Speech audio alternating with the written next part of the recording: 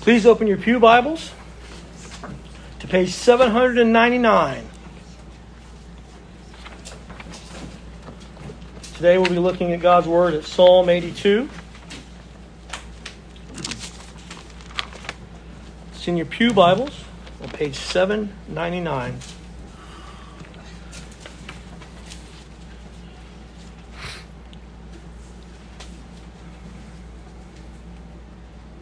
Psalm 82.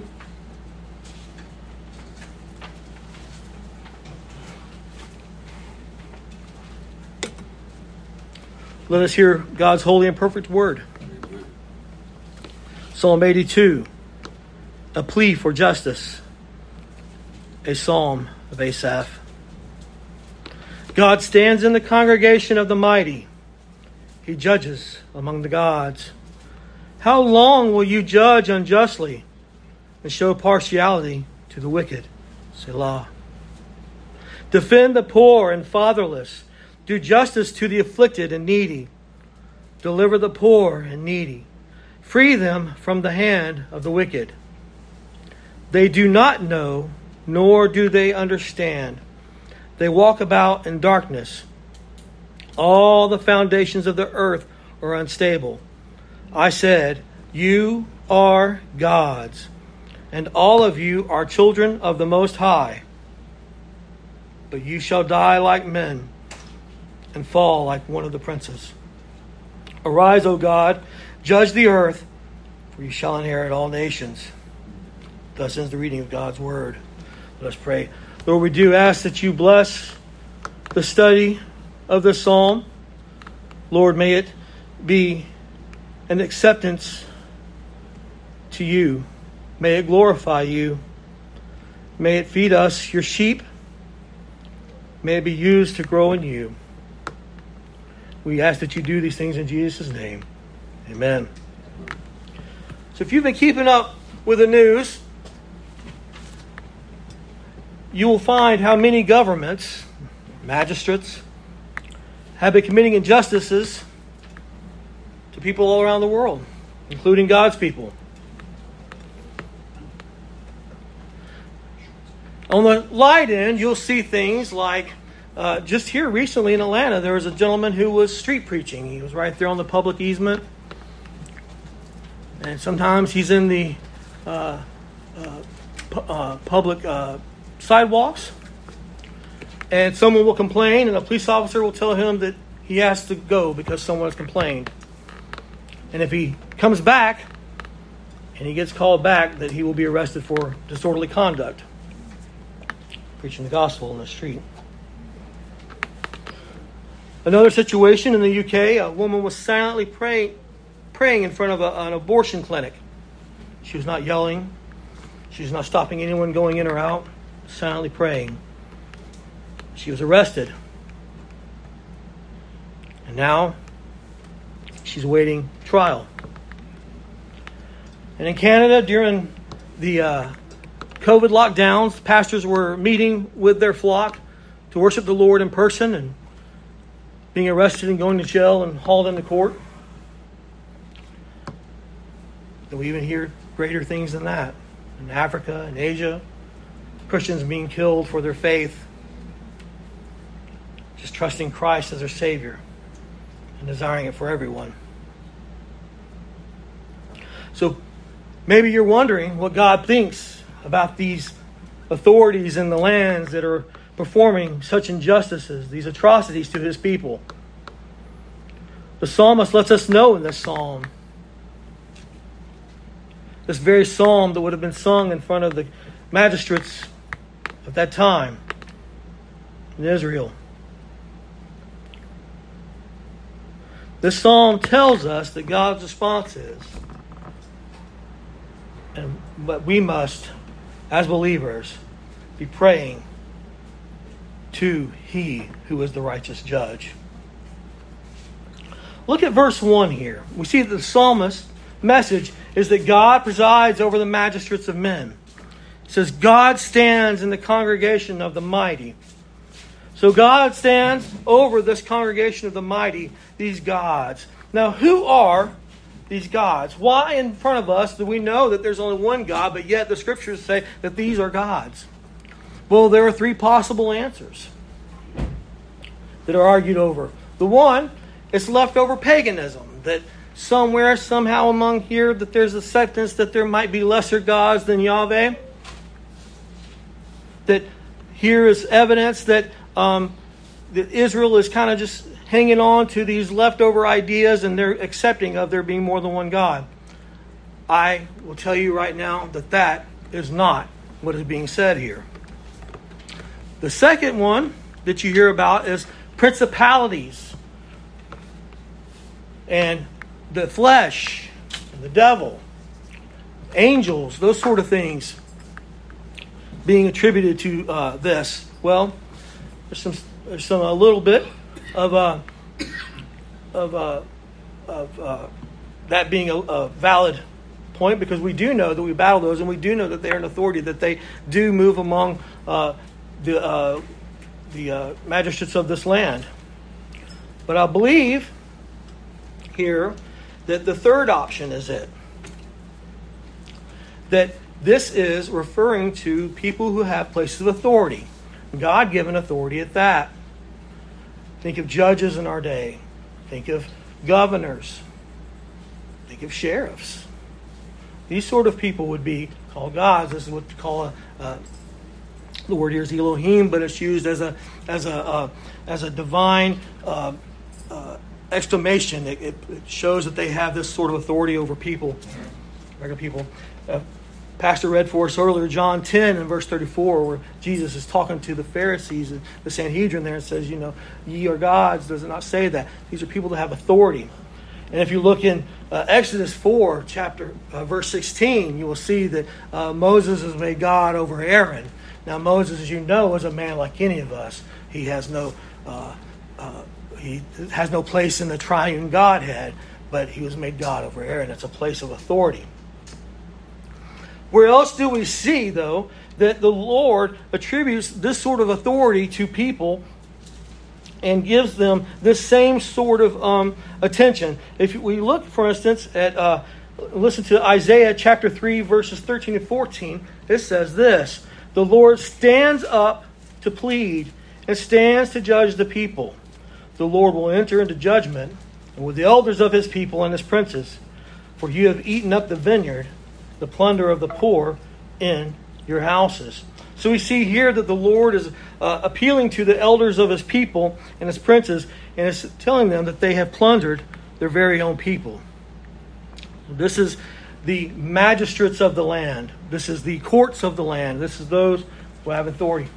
So why this word? It's because it shows how they represent an arm of God's justice. It's extremely important. Paul in Romans chapter 13 and verse 4 says this: for he is, this is talking about the magistrate, for he is God's minister to you for good. But if you do evil, be afraid, for he does not bear the sword in vain. For he is God's minister, an avenger to execute wrath onto him who practices evil. See, being God's minister, they're supposed to suppress evil and guard the innocent. It is his image that they are supposed to rule in. So you're familiar with this sort of thing. As God's ministers, and they rule into his image, and they practice their authority. Think of this situation and how they would look like a God. I know you've all done this. You watch the news and things, and you see a guy, he's a murderer, and he just got sentenced to life in prison. And he turns around, he starts yelling at everybody, I'm going to get out, and this isn't right. I'm going to get out, and nobody's going to hold me in, and I'm going to get you, and I'm going to get you, and I'm going to get you. And all while he is running his mouth, expressing his displeasure for his sentence, he's got the arm of justice putting him in cuffs to take him back to the prison. And there's nothing he can do about it. That is an example of the sort of authority that we have here. And so as God stands in the courts of Israel, and the courts of all courts of man, he should see these magistrates operating in his image with justice and righteousness. But as God does do this, as He does stand above them, as He does witness these things, He sees the result that is actually their injustice. And that's why we see here in verses 2 through 4 that He pronounces a charge against them. Look at here. It says, how long will you judge unjustly? This is God talking to them. And show partiality to the wicked. Defend the poor and the fatherless. Do justice to the afflicted and needy.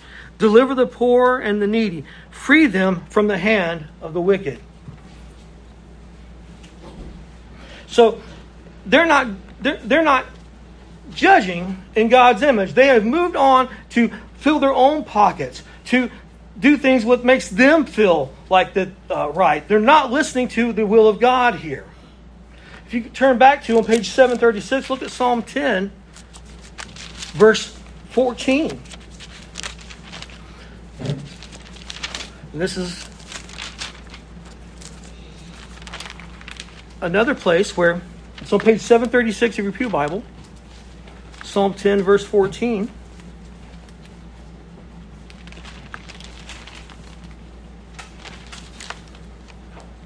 It says, but you have seen, for you observe trouble and grief.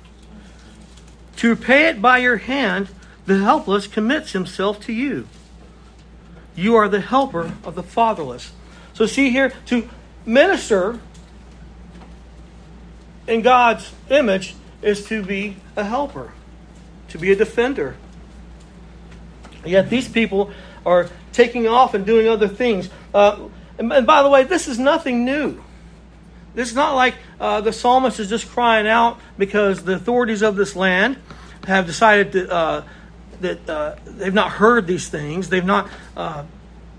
They've never been told to do such. This image of God's justice was pronounced at the birth of Israel. We can go all the way back to Deuteronomy, one of the books of Moses. And I'll read this to you here. And so look here, as Moses is directing Israel how to judge. This is Deuteronomy 1 verse 17. He says, you shall not show partiality in judgment. You shall hear the small as well as the great. You shall not be afraid of any man's presence, for the judgment is God's. The case that is too hard for you to bring to me, and I will hear it. So here, right there going back, hundreds of years before the psalmist wrote this, we have Moses telling those who are given authority by God's hand in the land to practice judgment in Christ's righteous image, God's image. Give you another example of what would be witnessing here. Think of just recently we've heard of a certain politician's son. He had a gun charge, a felony gun charge, and some tax evasion.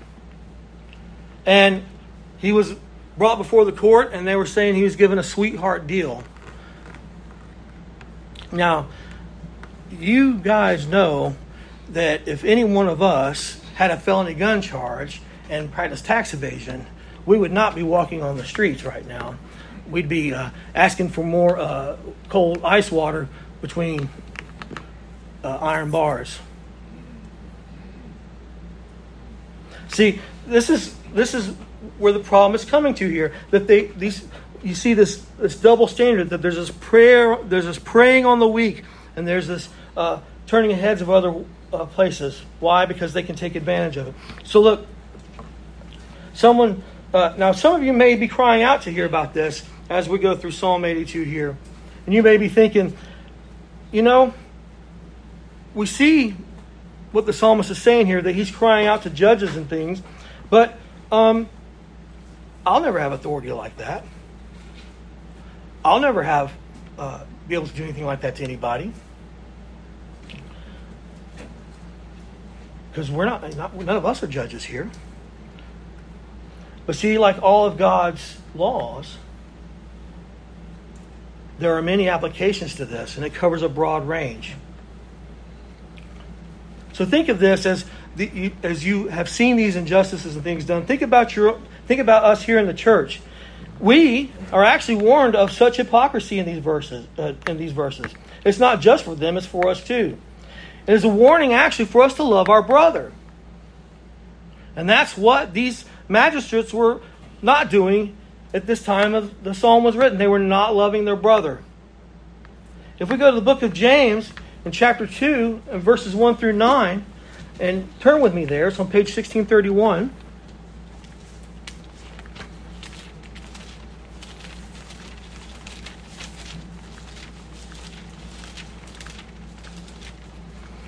We're going to be looking at James chapter 2 here, verses 1 through 9.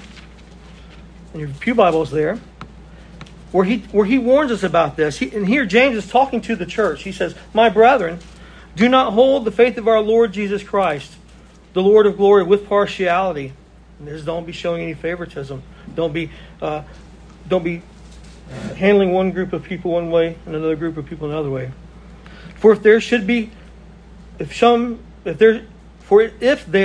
come into your assembly a man with gold rings and fine apparel, and there should also come in a poor man in filthy clothes, and you pay attention to the one wearing the fine clothes, and say to him, "You sit here in a good place," and say to the poor man, "You stand there, or sit here at my footstool," have you not shown partiality among yourselves and become judges with evil thoughts?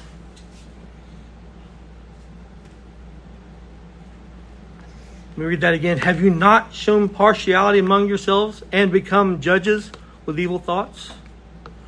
Listen, my beloved brethren. Has God not chosen the poor of this world to be rich in faith and heirs of the kingdom which he promised to those who love him? But you have dishonored the poor man. Do not the rich oppress you and drag you into the courts? Do they not blaspheme that noble name of which you are called? If you really fulfill the royal law according to the Scripture, you shall love your neighbor as yourself. You do well.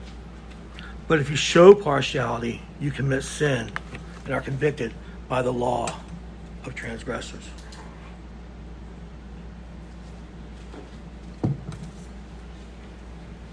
So this is a warning against us. Not only are we observing these things, we're warned not to be like them. Now, as we move forward here, and turn back to Psalm 82.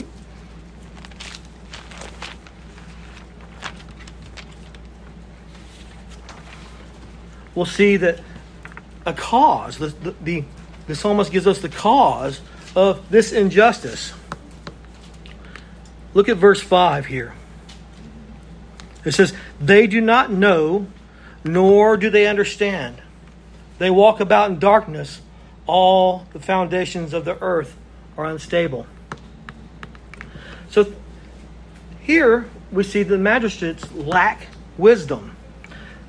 Now you're familiar with the story of Solomon. When he became king after David passed away, the Lord would grant him anything he wanted. But Solomon wanted wisdom to rule God's people well. Wisdom. Let's go back to that. Look at Proverbs 16:16. It's on page 824 of your Bible. It will be.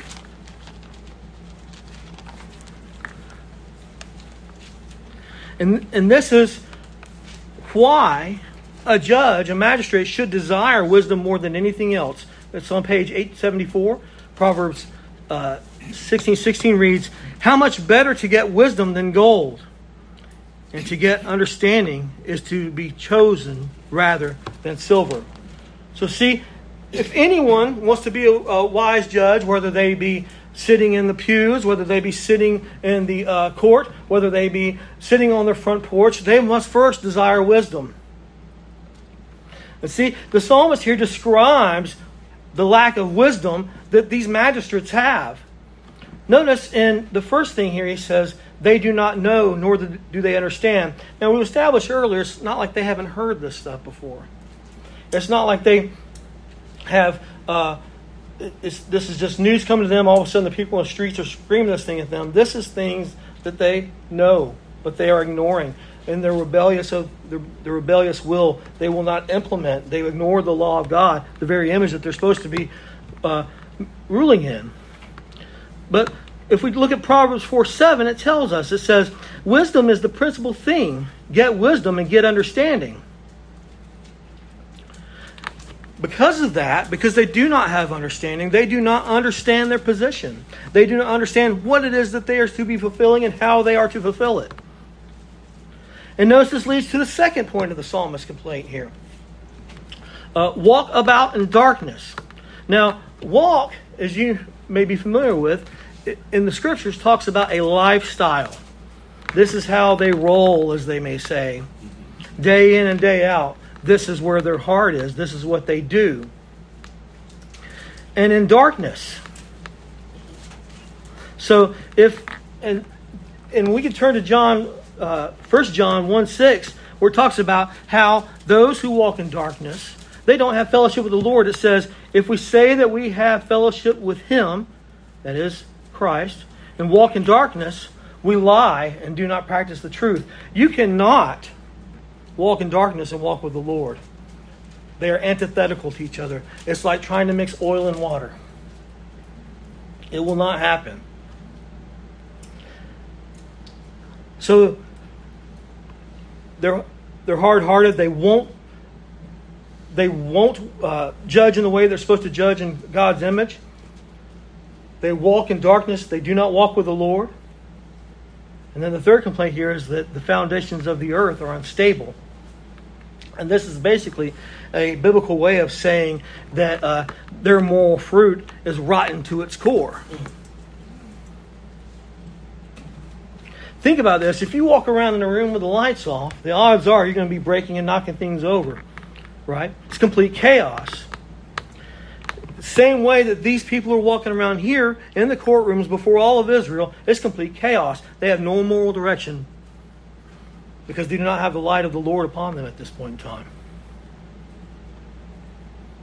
Now, this is what we do when we all lack godly wisdom in our lives. We walk around without any sort of light in our relationships, decisions about all things that pertain to our life.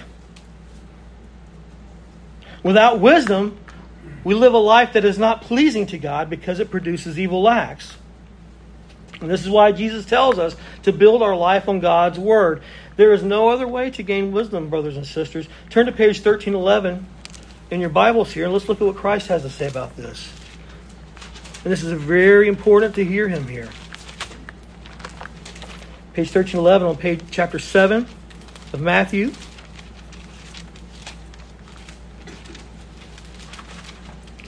Verses 24 through 27.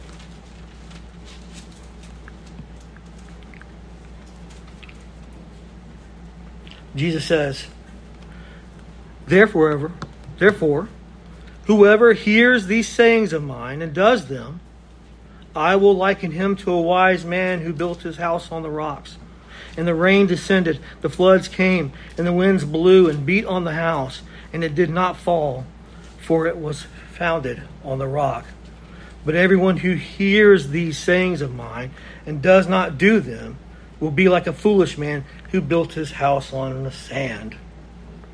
And the rain descended, the floods came, the winds blew and beat on that house, and it fell, and great was its fall.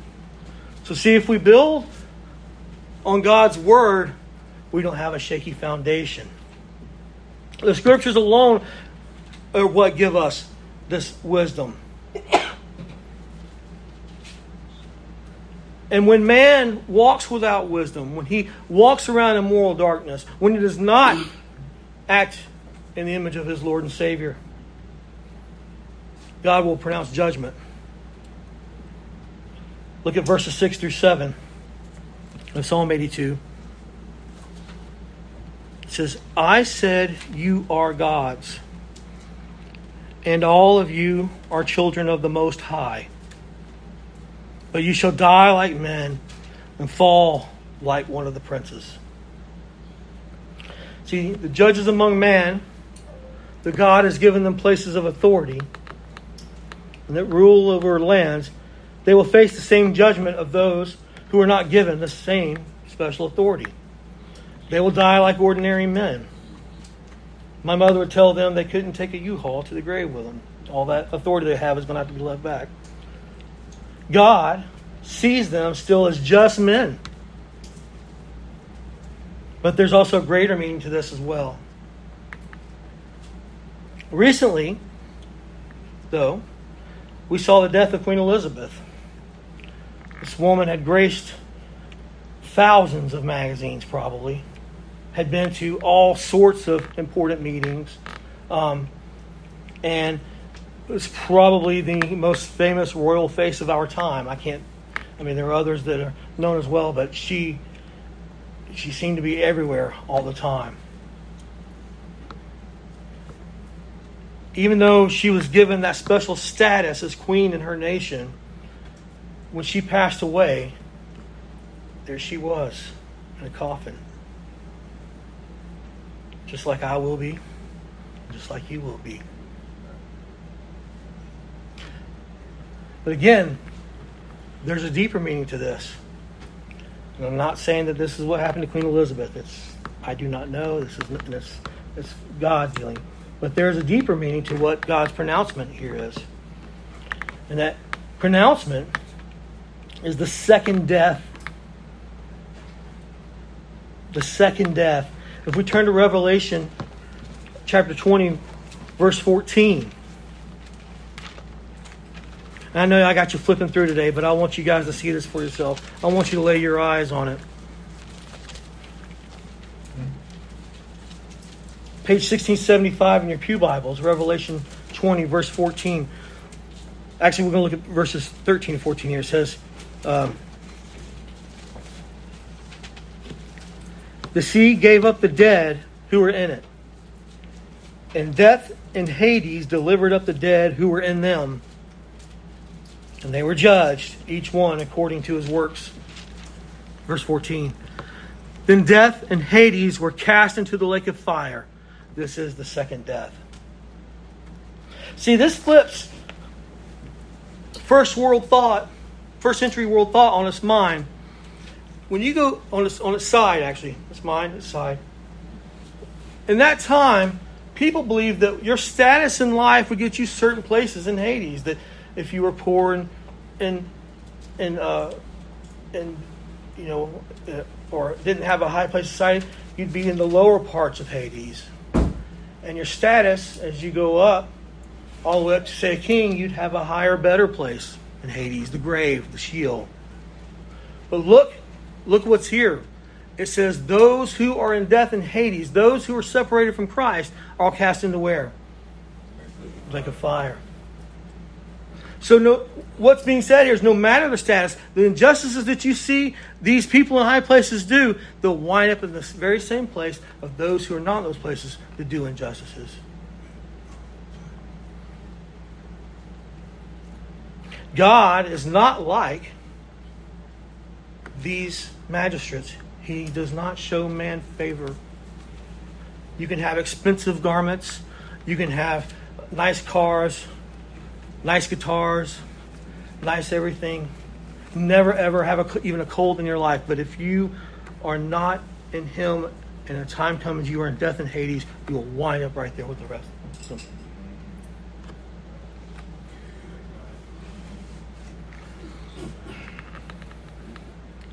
Notice he says that they are children of the Most High. It is the Most High who they will have to answer to for their injustices, just like all other men. It is God's table in which they have a seat at, not their own. And there is none higher than Him. He is the Most High. And as the injustice among these judges seems to not be found, as they do not have wisdom, like all believers, we must pray to God, for He is just. God, being the Most High, is who we bring our grievance to. Just like we did here today, as we were going through the prayer here for health and jobs and those sort of things. When we witness these things in the world, we bring it to Him, where He's the Most High. We pray that He takes His rightful place over all this earth as he is its ultimate judge. Think of it like this. You're at work, and maybe the water fountain's not working, or the toilet's not working, or somebody keeps nodding off to go into sleep, but maybe you can't do anything about it. What do though? You go to the big boss, right? And you say, hey, this water fountain hasn't worked for weeks. I know it. The temperature says 90 degrees outside, but it's really 109. We need this fixed. Just like that boss in your job, you'll take your grievances, these injustices that you see, to who is the Most High here. Now, here's what's interesting about this picture that we have here in verse 8. Verse 8, it says, "Arise, O God, and judge the earth, for you shall inherit all the nations." It's interesting that within this, in the Hebrew, we are given a picture of God sifting the earth through a sieve. Like possibly like you're cooking and you're trying to get the loosen the baking sugar to make it loosen up, or the powdered sugar, or maybe you got noodles and you want the water to come through but keep the noodles in. That's the picture that we're given here. And since God is the one who's taken his rightful place, and it's he who judges the earth, it therefore is that Jesus Christ is the just magistrate. Turn to page 1610 in your Pew Bible there. Look at 2 Timothy 4:8. This is Paul talking about our Lord and Savior. 2 Timothy 4, verse 8. We see here that Jesus Christ is the just magistrate. Look at this. It talks about his righteousness here. It says, 2 Timothy 4, verse 8 says, "Finally, there is laid up for me the crown of righteousness, which the Lord, the righteous judge, will give to me on that day, not to me only, but also to all who have loved his appearing." See, it's Christ that is our righteous judge. It's a Christ that is the one that's got his hand over all the land. It's Christ that will move. And Jesus himself gives a picture of him being the one that does the sifting. Him that being the one that has his hand over all mankind. Him being the one that says, you have been found righteous in me, or you have not. Turn to page 1342 and look at our Lord and Savior as judge. It's Matthew chapter 25. Verses 31.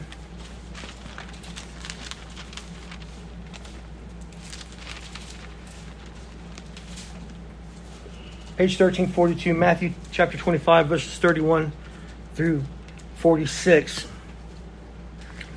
Here's Jesus speaking of himself. "When the Son of Man comes in his glory, and all the holy angels with him, then he will sit on the throne of his glory. And all nations will be gathered before him, and he will separate them one from another, as a shepherd divides his sheep from the goats. And he will set the sheep on his right hand, but the goats on the left. Then the king will say to those on his right hand, Come, you blessed of my Father, inherit the kingdom prepared for you from the foundation of the world. For I was hungry, and you gave me food. I was thirsty, and you gave me drink. I was a stranger, and you took me in. I was naked, and you clothed me. I was sick, and you visited me. I was in prison, and you came to me. And then the righteous will answer him, saying, Lord, when did we see you hungry and feed you, or thirsty and give you drink? When did we see you a stranger and take you in, or naked and clothe you? Or when did we see you sick or in prison and come to you? And the king will answer and say to them, Assuredly I say to you, inasmuch as you did it to one of the least of these, my brethren, you did it to me. And then he will also say to those on the left hand, Depart from me, you cursed, into the everlasting fire prepared for the devil and his angels. For I was hungry, and you gave me no food. I was thirsty, and you gave me no drink. I was a stranger, and you did not take me in. Naked, and you did not clothe me. Sick and in prison, and you did not visit me. Then they also will answer him, saying, Lord, when did we see you hungry or thirsty, or a stranger, or naked, or sick, or in prison, and did not minister to you?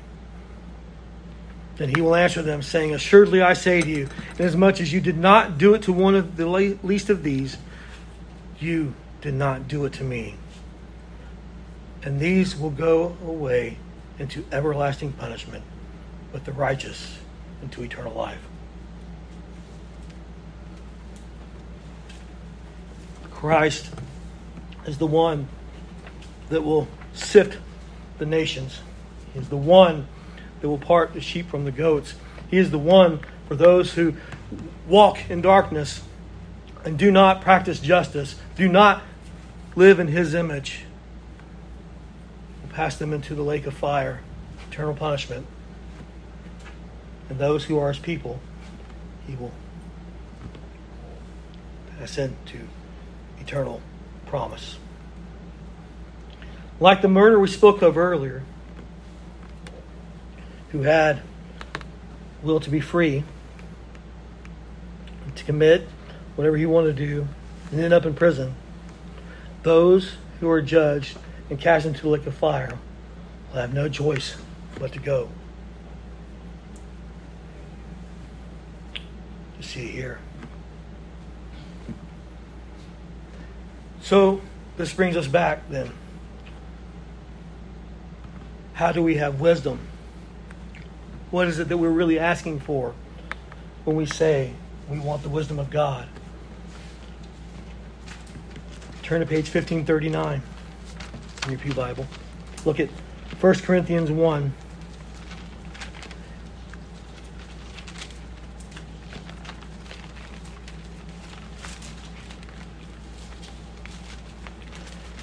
First Corinthians 1, verses 18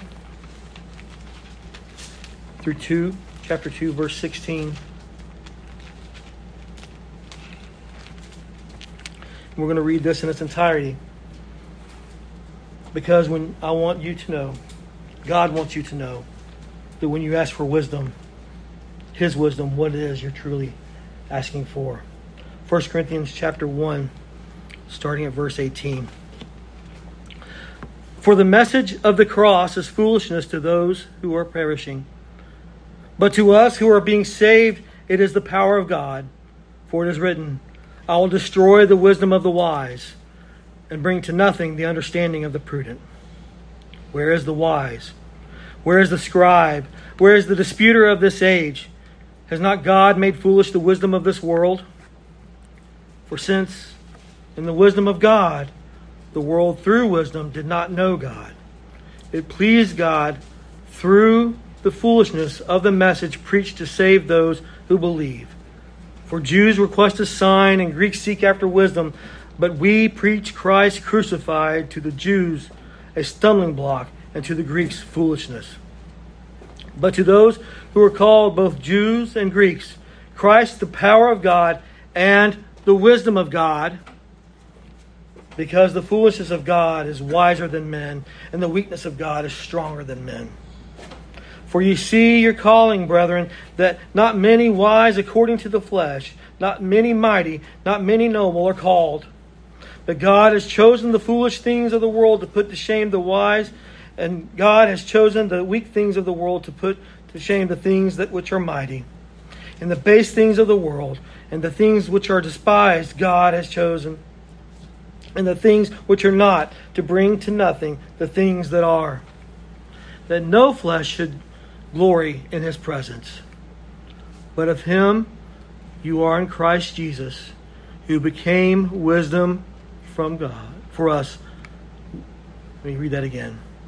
But of him you are in Christ Jesus, who became for us wisdom from God, and righteousness, and sanctification, and redemption, that as it is written, he who glories, let him glory in the Lord. And I, brethren, when I came to you, did not come with excellence of speech or wisdom declaring to you the testimony of God. For I determined not to know anything among you except Jesus Christ and him crucified. I was with you in weakness and in fear and in much trembling. And in my speech and my preaching were not with persuasive words of human wisdom, but in demonstration of the Spirit and of power, that your faith should not be in the wisdom of men, but in the power of God. However, we speak wisdom among those who are mature, yet not the wisdom of this age, nor the rulers of this age, who are coming to nothing. But we speak the wisdom of God in a mystery, the hidden wisdom which God ordained before the ages for our glory, which none of the rulers of this age knew. For had they known, they would not have crucified the Lord of glory. But as it is written, the eye has not seen nor ear heard, nor have entered into the heart of man the things which God has prepared for those who love him. But God has revealed them to us through his Spirit. For the Spirit searches all things, yes, the deep things of God. For what man knows the things of a man except the spirit of the man which is in him? Even so, no one knows the things of God except the Spirit of God. Now we have received not the spirit of the world, but the Spirit who is from God, that we might know the things that have been freely given to us by God. These things we also speak, not in words which man's wisdom teaches, but which the Holy Spirit teaches, comparing spiritual things with spiritual. But the natural man does not receive the things of the Spirit of God, for they are foolishness to him, nor can he know them, because they are spiritually discerned. But he who is spiritual judges all things, yet he himself is rightly judged by no one. For who has known the mind of the Lord, that he may instruct him? But we have the mind of Christ.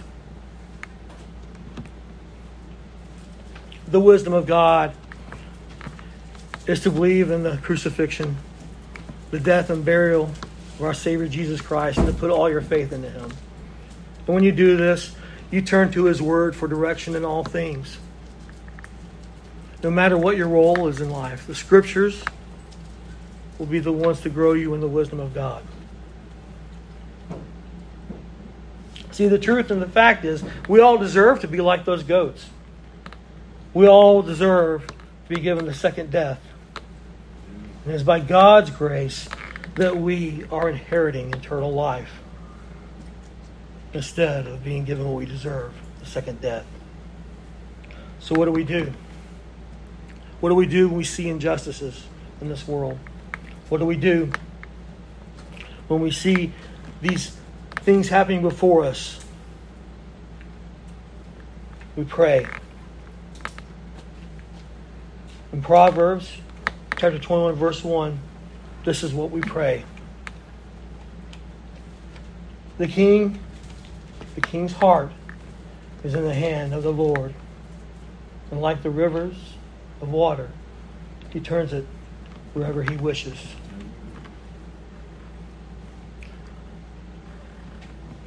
Just like the man who had been convicted of murder that we spoke of earlier, his hands were bound and he was thrown into jail, no matter how much he didn't want to be. God can take the heart of anyone, including a king, and turn it to his ways.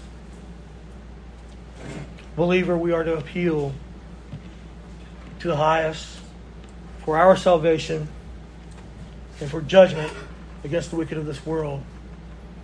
But we are to pray for their salvation as well.